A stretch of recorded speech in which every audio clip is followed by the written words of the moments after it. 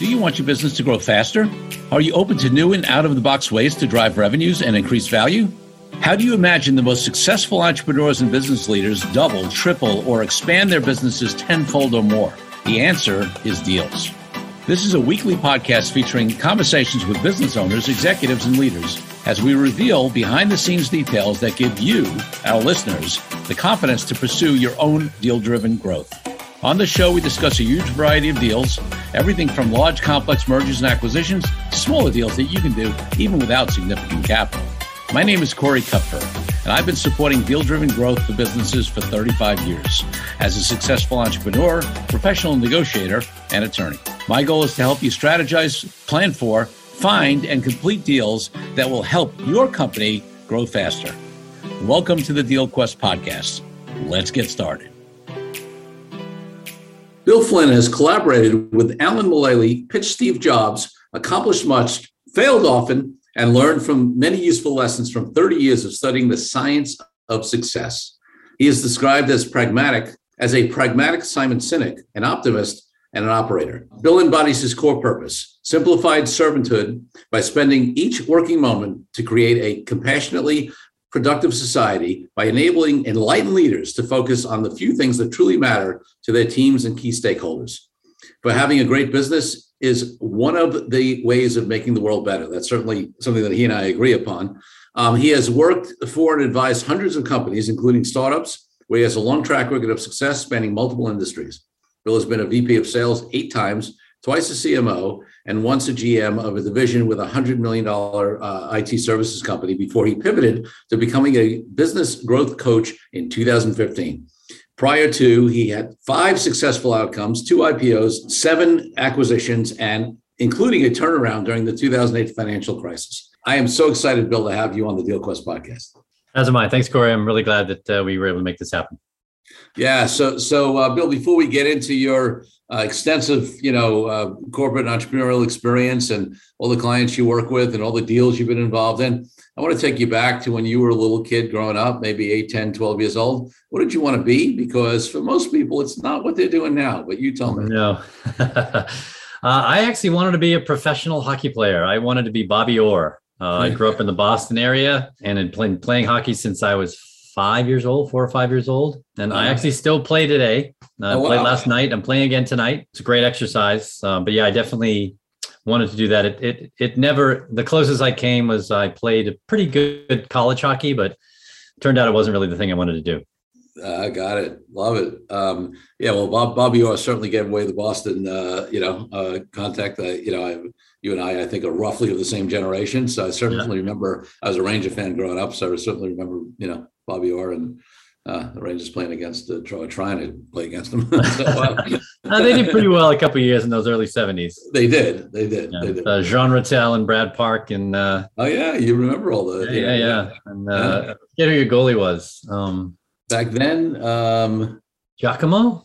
Yeah, right? Maybe one before that though. I'm trying to remember. It'll come to me. Any case, so that's great. Yeah. So okay. So the professional sports didn't play out, but you've done okay. So what's and then one more question looking back. What is the first deal of any type you can remember that you were involved in? It could be something small when you were a kid. It could be something early in your career. Whatever comes to mind. So it was probably early in my professional career. I spent probably 3 or 4 hours on the phone with a potential distributor. I was working for a networking company in the days actually prior to Novell and prior to all the stuff that we're doing here. So this is in the early 80s, late 80s. I'm still connected with the woman I met with then. And, she was so pleased with the time I spent her. They were in California. I was, it was like 9 or 10 o'clock at night here on the East Coast. And they became probably top 5 distributor for us. Wow. In the company that I was at. So it was definitely a memorable experience. Love it. It's interesting to me because, like distribution deals, right? That's the deal, right? And a lot of folks, are knocking their heads against the wall to try to get into a new market, a new geography, or things like that, and whatever. And they don't realize that either there are distributors or they may be just other companies that have access to that or aren't particularly distributors, but they sell similar products. And And those kind of distributor agreements or joint venture strategic alliances is something that are a huge opportunity for companies and often underlooked. I'm surprised at how often companies are trying to get in on their own when they can partner with somebody. Agreed. Yeah. I'm always for it being as frictionless as possible. Right. Yeah, I love that. Yeah, right. Absolutely. All right. So, in your bio, it talked about being involved in IPOs, in acquisitions, in a turnaround. So talk to us a little bit about maybe some of the more interesting deals that you were involved in and the role you played and maybe some of the lessons you learned from those early deals. And, we'll work our way up to what you're yeah, doing. Sure. So probably the most memorable deal I had was mid 90s, right around when the .com situation, the internet was really, the World Wide Web was really becoming a thing. I was working for an e-commerce company and we had prematurely gone public, just like many businesses did in that day. And we raised, I don't know, something like $70-80 million on, I think we had $5 million in revenue or something. And didn't really know what we were doing. So it was the first public quarter we had. And I was in the throes of doing a deal with a very large computer manufacturer here in the East Coast. Yes. And it was the last day of the quarter. We were going to miss our number by 50%. Yep. Our stock was going to get slammed, and we got the deal done, but there was a process that had to be done where they had to sort of sanction the software. So it had to go through they wanted to put it through its paces.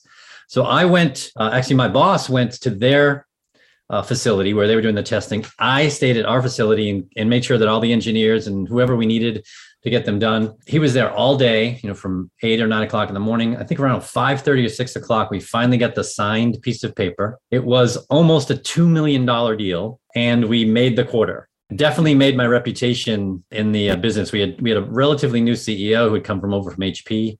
He was running the medical division. So that was a big deal for me in many ways. I got a big check from it, but it also sort of launched us as a company, and so it was a lot of fun. It was harrowing. We had a few of those stories. Well, it's interesting. I mean, and just to give a little context, because I know we have listeners of all ages and generations. So, this is stuff that Bill and I remember very, very closely, but, back in the 90s, it's interesting because I feel like nowadays with blockchain and cryptocurrency and NFTs, whatever, it's sort of, we'll only know what history tells, but it feels like sort of the stage of that, right, that the internet was in the 90s. It was relatively early. Some stuff was going. There was a lot of excitement. People were investing. It was a little up and, it was up and down. And of course, then you had the .com bust, that happened in, 2000, 2001, or whatever it was around there. But so for those of you who are younger, the 90s was a time when the internet was just getting, much more commercially viable. There were all these new things. I remember I had clients that was going to just have a website to sell watches, and that was like a revelation that you could buy watches online. So you got to keep it in context here. Yeah, many companies went public too early or early, and certainly, I mean, I still have a good friend and client who, he didn't go public, but he got major venture backing and never made a profit, right? Right back then.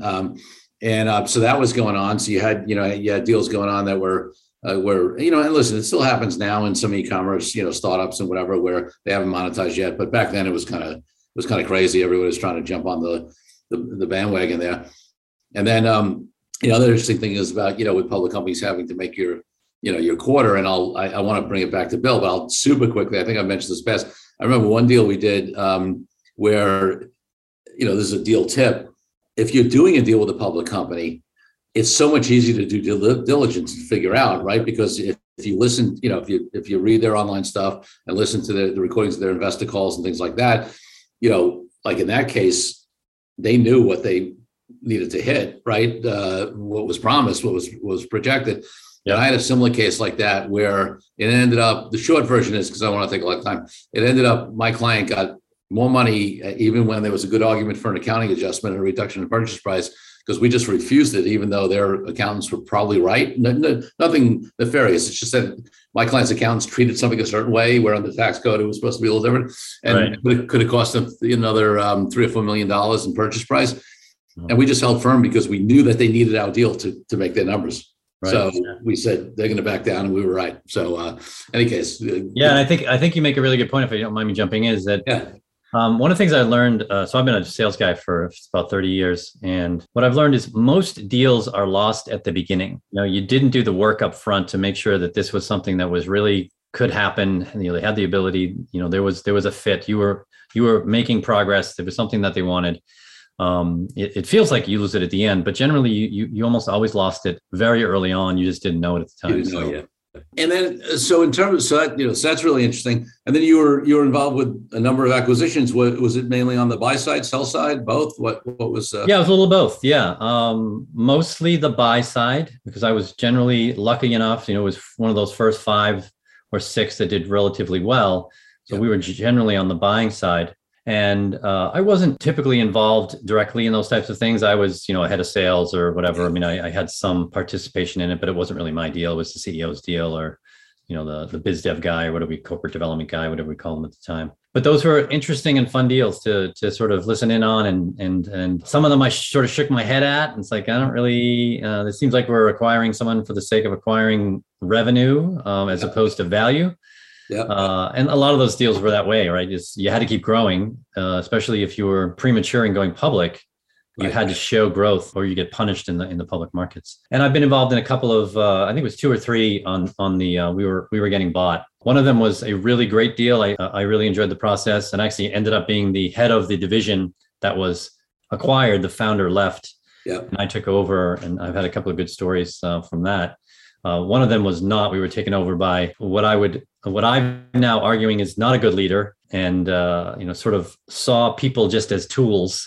And if they got to a certain income level, then he would just get rid of them and hire someone really young, and didn't see them as having institutional knowledge and growth. It was all about sort of the bottom line. So that was a tougher situation. I was glad when I moved on to something else after that. Yeah, no, I hear that, and it's amazing because post-deal integration and management always makes a difference. So let's actually contrast that for a second before we move on. I'm curious, because one of the things that happens when there's a deal is that the minute it gets announced, or if it leaks out, before, and people inside the companies, I'm not even talking about publicly, but people inside the companies thought, it does create this period of uncertainty, right? People are always going to wonder, well, what's going to happen to me? Is my job still going to be there? Or they replace it, whatever? And it sounds like you had 2 different experiences, maybe on, I don't know if there were different experiences on how those were managed up front, or whether it was or integrated afterwards. But do you have any other thoughts on doing that right and not doing that right, having experienced that as one of the key executives, in a company? Yeah, well, I mean, there's a lot of research on most deals, like at a merger level, are failures. And the failure is almost always from a cultural standpoint. Yeah. So that would be something I would tell someone if you're doing that is, you got to make sure that there's a really good cultural fit, or you'll find a way, because the value of whatever you're acquiring from a technical perspective or whatever it is, you find a way to more gradually do things. I think that was why one of the deals I spoke of was more successful. Is we were acquired, but we were basically left alone, probably at least 1.5 to 2 years. I was certainly the buffer in between the CEO and the rest of the team. And he basically said, look, you guys have been doing what you've been doing, been working relatively well. We were the most profitable division in the company. We certainly weren't the largest, but we were driving a lot of cash into the business. So that would be my thing is, first, understand the cultural differences, and either if you can acquire that and the cultures are close enough, then timing isn't as much of an issue. But if it's a very different culture, you've got to understand that, as you said, people are already frightened anyway. They're sort of in this fear mode, this threat mode, because there's an acquisition. And then if you come in and just sort of run over them with your culture, you'll have a mass exodus or a relatively uncomfortable leaving of people that can be a big issue. And I did have one when we were a small online database backup company, and we were acquired by a much, much larger company, but we were really acquired by another company they acquired. Even though the larger company acquired us, they had just acquired, they weren't really a competitor, but they were they were in the same space. And that was a tough acquisition. I actually decided not to stay with that and moved on to something else. And I think, it was a very different culture, and they just assumed that their culture was better, and we're not really sensitive to what they took over. So I want to move in a moment into what you're doing now and the kind of, clients you work with and the value you bring to them and the coaching. But before we do, is there anything else that comes, for any deal lessons, anything else that comes to mind from your history at being in various places, that what sold, raised capital, all that kind of stuff? Anything pops into mind? It's something more, it's closer to what I do now. And so I'm called a coach, whatever that is. I really see myself more as a teacher. Yeah. And then I sort of span the spectrum from coach, which is more hands-off, asking quite sort of, I call a Socrates with a tool bag, right? All the way to advisor or someone who's telling you something, giving you their opinion. And I move up and down that spectrum with my clients all the time. I certainly try to stay at the coach side as much as possible because I'm not an expert in their business. Yeah. I'm an expert in how businesses are run well. So one thing I really learned is for that, or any company that's sort of like that, is that instead of trying to do a deal, at least in the parlance of what I do, is you just start coaching immediately, right? If you find someone who is interested in talking to you, the first thing I do now is say, what's the biggest barrier to growth for your business? Mm-hmm. And they'll tell me. And by the way, it's almost always not what they think it is. Right. And that's certainly fine. Right. And then we just start talking and I just start, coaching. And that has been a great way to get to a deal because they're seeing the value right away. You're certainly giving away stuff, but you're not really giving away much. So that's something that I've learned in the last few years. Is they say, there's a book out by Pat Lencioni, I think it is. It's just get naked. It's just give it away. Yep. And very often, if I have a humble, hungry learner that is leading a group and is comfortable challenging status quo, they often will come back and say, that was great. I'd like to learn more. And that gets me to a deal a lot faster. The second thing I would say relative to that is I've learned to go for the no very early on. So generally what I do is I get them interested in me first, right? I generate some interest, et cetera. And then I go for the no relatively quickly. As I do in my current business is I have a 3-step process where I say, once they're interested and I get that next conversation, I try to scare the crap out of them. I basically say, this is not for the faint of heart. This is going to be an investment in time and money. It's going to be some work. You really need to be committed to this if you want to do it. And if they're still interested, then I give them the how, right? So here's sort of what you're in for. This is going to take 18 to 24 months for the first round. It could take years before you sort of get to where you really want to be. I'm expensive, but my ROI, if you do the work, my ROI is typically through the roof. And then at the end, I do what I just said is then I offer them a coaching session, a free coaching session for 90 minutes. Because mostly what I'm doing is I want to see how the team interacts and especially how the team interacts with the leader. If the leader is not a humble, hungry learner, I'm going to learn that in this 90 minutes because I'm running them through an exercise and I'm seeing how he or she interacts with them. And whenever I've done that successfully, and I've always gotten the deal. And when I've had 2 or 3 instances where I didn't say no to them, but I gave them the great opportunity to say no to me. Right. Yeah. You invited them to consider other options. Yeah, exactly. So, and it's interesting, folks, because, all the listeners on this podcast know that we do make a distinction between sales and deals, even though sales are a kind of deal, because we talk about deal-driven, inorganic growth, not sales and marketing. But so many of the principles, that Bill's talking about apply, whether, one of the biggest mistakes is that let's think about what he talked about, right? The first thing is he talked about getting to an early no. Well, when you're looking to do, whether it's acquisitions or joint ventures, strategic alliance, whatever, you want to get to an early no as well with the candidates that aren't right, because you can waste so much time, right, vetting potential deal candidates, just like you can do, potential buyers or clients or customers or whatever, that it makes sense to have some sort of similar process that gets you to a no early for the folks that aren't, that are unqualified. One of the things I often talk about with folks is that, you need a clear value proposition out to your target companies you're trying to acquire or whatever you're going to do different. It's the same process. You get a value proposition for your customers, clients.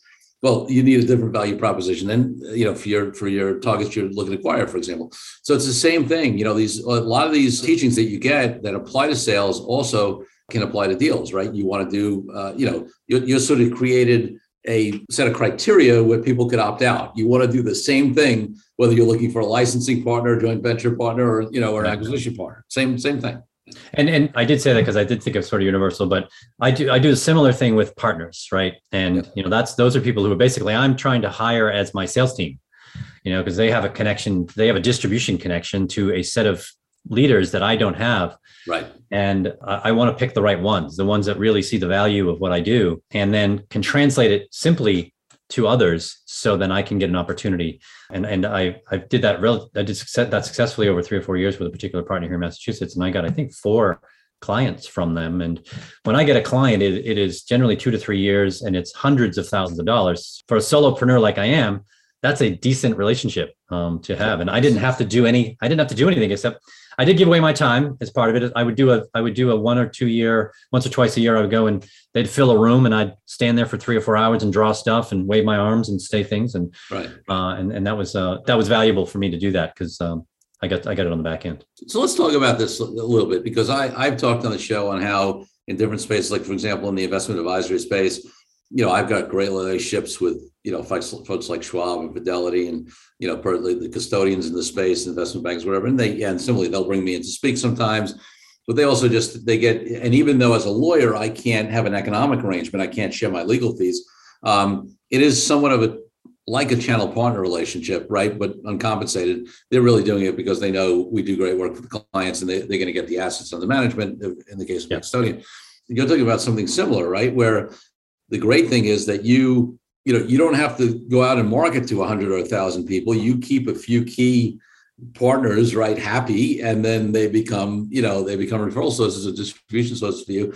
And in many industries, it depends on the industry. Some of them, it's sort of, you don't do it. Some of them, it's appropriate to compensate them, for it. But let's delve in a little more to that on these, key people, and then also, like, what are the criteria? How do you find these folks, and what do they get out of it? What do you get out of it? Why is there a deal to be made there? So what I did up front was I really worked hard at figuring out who is my customer and how would I recognize them, and then where are they? Because generally you'll find that like people hang around other people that are like them, right?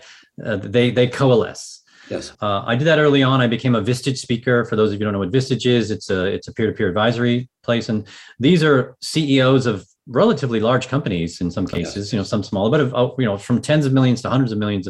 I stood in front of a couple $1 billion companies over the years, but they're always learning, right? And they're okay being vulnerable, saying, they get together once a month and say, I'm in trouble. Can you help me? And you get in the hot seat or whatever. And I did that work up front, as you said, do that due diligence, right? Up front, to really understand who your best customer is, why they hire you, what job are you doing for them? And then once you really nail that, then you can actually go ask them, okay, what kind of relationships do you have? What kind of associations are you in? And that's where you go, because you're much more likely to connect. And that, from a deal perspective, those are the people you want to do a deal with, right? Yes. Get you access to another market that you can easily slide into, as opposed to have to do some sort of unnatural acts to make it happen. So I paid a lot of attention to that. And then I went out and looked for those companies or organizations. And so I'm no longer connected directly with the one in Massachusetts, because I've been relatively successful. I've sort of priced myself out of that relationship a little bit, which is good and bad, I guess. I certainly miss them. I miss the lead flow, but I'm also in some other organizations and connected to those as well. And one is a pretty heavy hitter, which we talked about, which is run by Marshall Goldsmith, who is relatively well known in the executive coaching space. And I get access to these wonderful people, and I'm a little bit different than most of them, so I have some added value. And now they just started an agency, and I've been picked as one of the first 50 coaches they want to start shilling, which is great.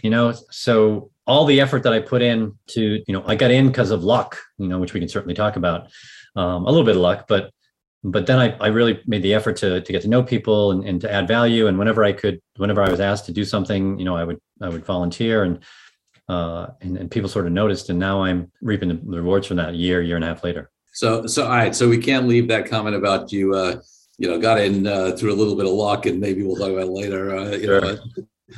We won't cliffhang too long there. So why don't you tell that story? Yeah, sure. So I write a little bit. I don't really write because I'm a writer. I write because it helps me to learn. And so I put out a newsletter a couple times a month. And about 3 or 4 years ago, I read this really wonderful book called American Icon, which is about Alan Mulally, who is the gentleman who ran Boeing and Ford, Boeing through the 9/11 crisis, and then Ford through the 2008 crisis. And he has been someone I've been speaking about to leaders for years, as this is the kind of leader that I would say is the epitome. Not only is he a great leader and has has led the improbable, if not the impossible, twice.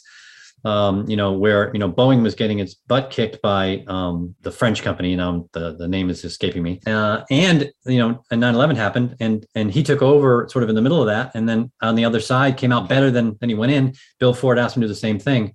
So and then this book was written about the situation. Alan Mulally didn't write it.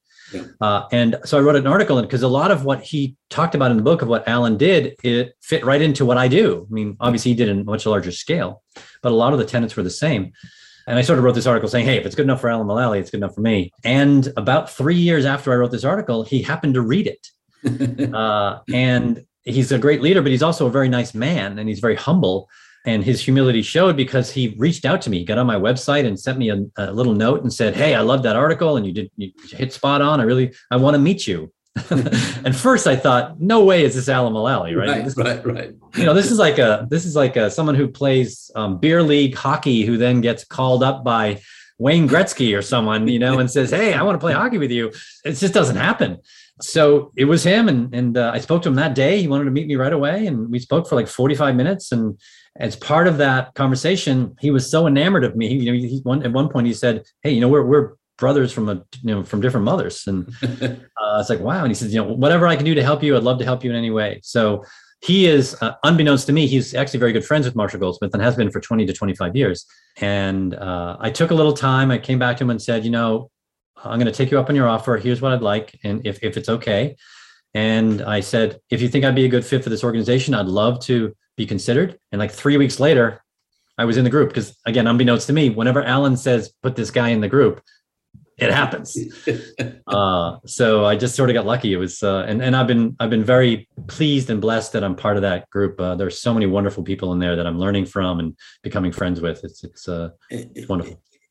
And obviously what underlies that is that it's not like it's super easy to get into Marshall Goldsmith, circle. No, about 20,000 people have applied for this. And there are about 350 of us total. Yeah. So there you go. I mean, just do the math. So it's, Yes. That's a great example. I mean, it's a great example of so many things, right? Just, relationships, even the value of putting out content, you never know, right? What's, what it's going to cost. I mean, 3 years later, it's crazy, right? Yeah, it's crazy. Yeah. It's so much fun. Yeah.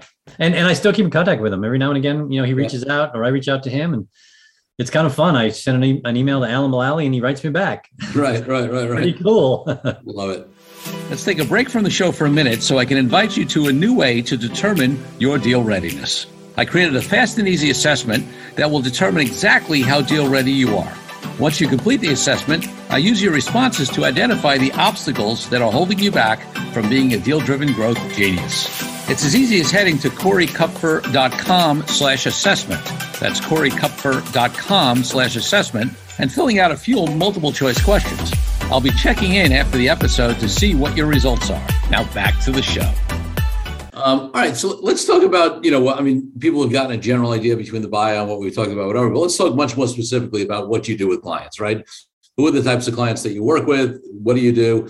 I mean, obviously these days, probably 20 years ago, people barely knew what a business coach was. Now everybody's neighbor's a business coach, right? Exactly. Or a life coach or some sort of coach or whatever coach, which is good in a way in that, I think I value coaching, and I think it's good the industry's expanded, but also bad in a way because there's a million of you, and why you any different than somebody? And there's there are coaching certifications, obviously, being involved with Marshall Goldsmith, but anybody can say they're a coach. So how do you distinguish yourself? What do you really do for folks? Sure. So let me take the beginning. So my best customers, as I've already said, are humble, hungry leaders who are constantly learning. That phrase, by the way. Yeah. And then are comfortable challenging status quo. If you aren't those things, I can't really help you. Yeah.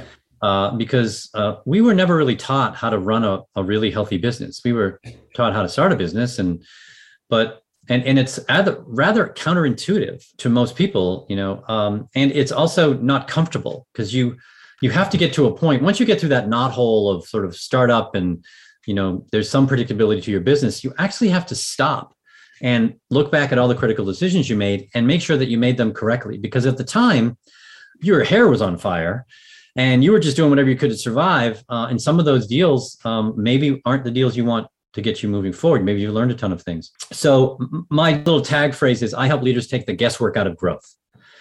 There is a way to grow in a healthy, thriving way. And, Alan Mulally is a great example. I mean, he did a wonderful job twice in both of those organizations. And a lot of the things that I talk about in my book and I teach my clients is that what I found, those companies that really grew well and healthy, Southwest or IKEA or, Apple, when Steve Jobs 2.0 was in there, they actually did the same few things really well. And those are the things that I teach. And that's about team, really building a system, a cohesive system of strategy and execution, and actually focusing on cash as your primary financial growth metric. Because if you're going to grow as a business, it costs money. You can certainly go get money, but if depending on your size, it's better for you to be funded by your customer than by someone else. Because if an investor comes in, you have decided to sell your company. As soon as you accept that deal sheet, now in whole or in part, but somewhere in 5 to 8 years, give or take, they want their money back and more. So that sort of changes the dynamic a little bit. So that's sort of how I get into it and what I do. How I differentiate myself is really my background. I have this unusual background of I've done 10 startups and I have a track record. Most startups are a 10% success rate. I'm at least 50 and potentially 70, 80%, depending on how you count my contribution to some of these, which is crazy. And I was generally running sales and marketing, which is typically one of the hardest places to be in a startup. There's not a long shelf life for sales and marketing guys in the startup world. I also focus a lot on the team. I'm a big fan of Bill Campbell, who some people might know. He was the coach to Steve Jobs and his group at Apple, Eric Schmidt and the folks at Google, Scott, what's his name at Intuit. I mean, there's this great book called $1 Trillion Coach that was written about him. And he really focuses on team and he really focuses on human beings. And I have a bit of a neuroscience bent to me and I focus on that. And I teach people how the brain works because we don't actually know how the brain works. Yep. It works very differently than when we think. We're all crazy. We're all impulsive and highly emotional. We think we're logical and rational, by the way. That's the worst part of it, right? That science has shown we're not, but we really believe that 90% of our decisions are rational and logical. And it's the opposite. Right? Yeah, it's actually the opposite. There's tons of science. So I teach them, but I teach them practically. Like, why do we start a meeting this way? Because there are 4 chemicals that are going on in your brain that when you start a meeting this way, helps you to have a better meeting and helps people be more engaged. And as those chemicals build, which makes the team more cohesive and because especially these days, you want to build a resilient team because you don't know the answers. It's really hard to have the answers anymore, right? You're going to be hit with stuff without even knowing. Business is not a hushed game of golf. It is a game of hockey, right? If you're not looking, you can get run over. And you got to be resilient and pick yourself up and figure out from that and move forward. So that's kind of how I differentiate myself in a high level. Yeah, I have all the certifications, all that kind of stuff, and I use a framework and that kind of thing. But that's my sort of big differentiator. Love it. And in terms of obviously you've got a big sales and marketing background.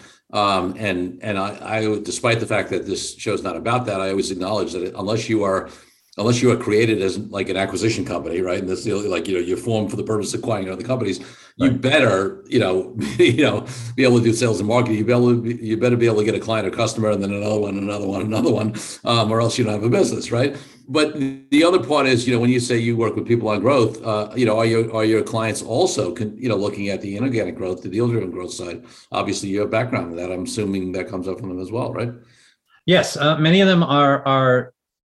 Considering because of the way we lay things out in less detail over a long period of time, like a decade or two.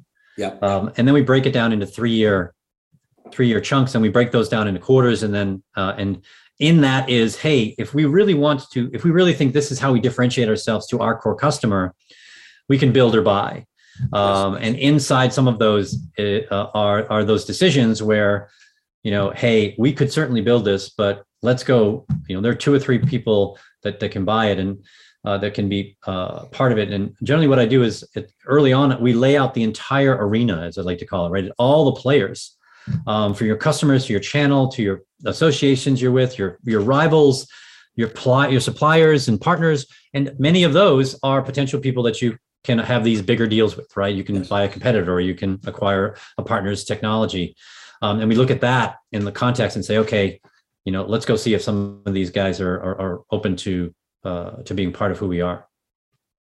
Yeah, and then no question. And then the other thing that is obvious in concept, but it's hard to apply, which is that everything that somebody like you does, and I'd love you to get your input on this, just to make the company better and make the team better and grow and, be more successful and all this kind of stuff, is obviously going to increase their enterprise value and their ability to sell later on, in the ultimate exit deal. So, just, any thoughts you have on that and where companies go right and wrong in terms of creating that enterprise value, or not? Yeah, that is an excellent question. So I actually looked at this about 3 or 4 years ago, and enterprise value or exit value is, if you build for that, it also is the same things that you should do if you don't want to be bought. You don't have to be bought, but you can be ready at any moment, right? If you decide for some reason, that you want to get out, maybe something happened in the family or whatever, or there's just an offer you can't refuse, you're already ready. And that's what I sort of teach you. I say, look, enterprise value and exit value, the things that get you there are the same. So what I did is I actually sort of did surveys, and I talked to a bunch of investment bankers. I talked to a bunch of people who acquired and got acquired, probably 15, 18, 20 people. And I put together a list of like 16 or so things. And at the top of the list of everyone's list, number one and number two was you as the leader, and all, if not most of your management team must be redundant.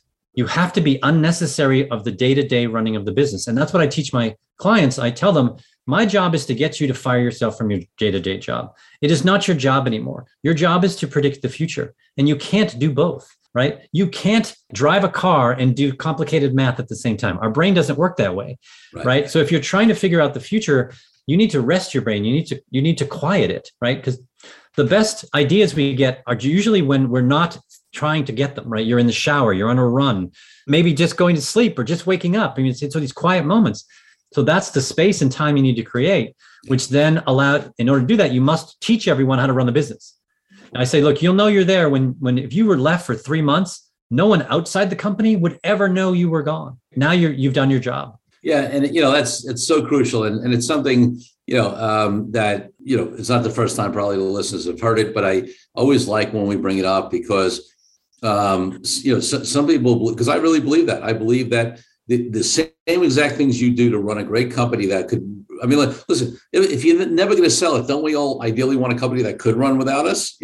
We can go in when we want, we can out when we want, we can take 3 months in Europe, or whatever we want to do if we want, right?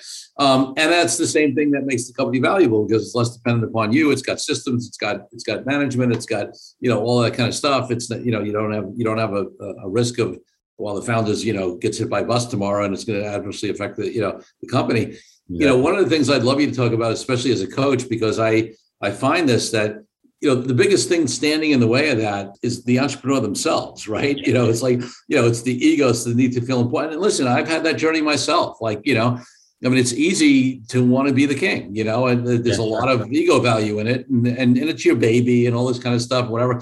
So I guess, my question is like, do you see that as well? Expand a little bit. And then also, how do you work with folks? Because when you're coaching, it's great to give people, these concepts, to give them frameworks and processes.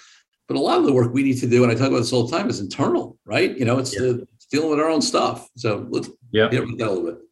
Yeah, that's very true. And that's sort of that part of that humility and that I mentioned earlier is that, unfortunately, the stereotypical leader is that, right? We have this sort of hero mentality, especially in the West, right? You come in and you save.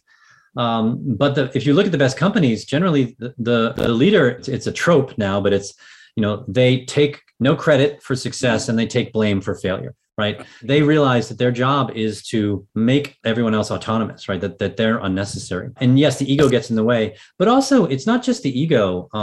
We as human beings, and actually as men, we like to have the answer. Yeah. We get satisfaction from that. We feel good. And it is a good feeling, right? Because you're helping someone else. But are you enabling them, or are you actually allowing them to are you really helping them, right? Yeah. And helping them is the first thing you should say is, it's a really good problem, et cetera. What do you think? What would you do if you were me? And constantly teach them how to do that so you are not necessary. Once in a while, you're going to have to be necessary. I'm not saying you fire yourself from everything. You still have to kick them back into play every now and again and remind them why we're here. And, I jokingly say, I heard this a while ago, is that CEO eventually stands for Chief Explanation Officer. You're just repeating yourself over and over again. But that's what people need, right? It's a great saying. I can't remember what it is that people often need reminding a lot more than they need instructing. And I think as a leader, if you remember that, right, just remind them what we're doing, why are we doing it, the purpose, and help them to grow, then you'll have this redundancy, right? But people with big egos won't do that, right? They don't like that. They find that makes them feel weak. And that's why I go through my process. I don't want to work with them because I can't help them. I can take their money, but I'm not here to just take money, right? I really want to make a difference. And, for me, it's easy to say, I get, there's certainly people who have clear egos in that classic ego way, whatever, that they have to be important or they know it all or whatever it is. But I also find even people who, like, you may be more willing to work with, who are not those kind of people. I guess I would call it identity. Yeah. Right. So there are people who are open. It's not about, it's not about look at me and I got to be whatever, but they're so identified with their business and their role, they don't even realize how much they're not willing to let go. It doesn't come from this place of arrogance, like in that traditional legal sense. It just comes from it's like, who would they be if they, weren't the CEO of this company involved in, in leading it in the way they've been leading it. Yeah, I think that's really insightful. Yeah, when the business becomes you, they say you're not what you do. You're the thing inside, and that's an abstract concept, right? That's hard to sort of, like, I can say I make this much money, or I have this job, or I run this company, and that's who I am. I'm this father or whatever. But you're so much more. If you identify very closely with your value is identified with the company itself, that's tough because, as you know, we've both been around a while. Every 6 to 8 years, something punches you in the face. Right. We're now 21, 22 years into this century, and we've hit 3 times. We've hit with 9/11, with 2008, and COVID. Yep. Who the hell could have predicted that?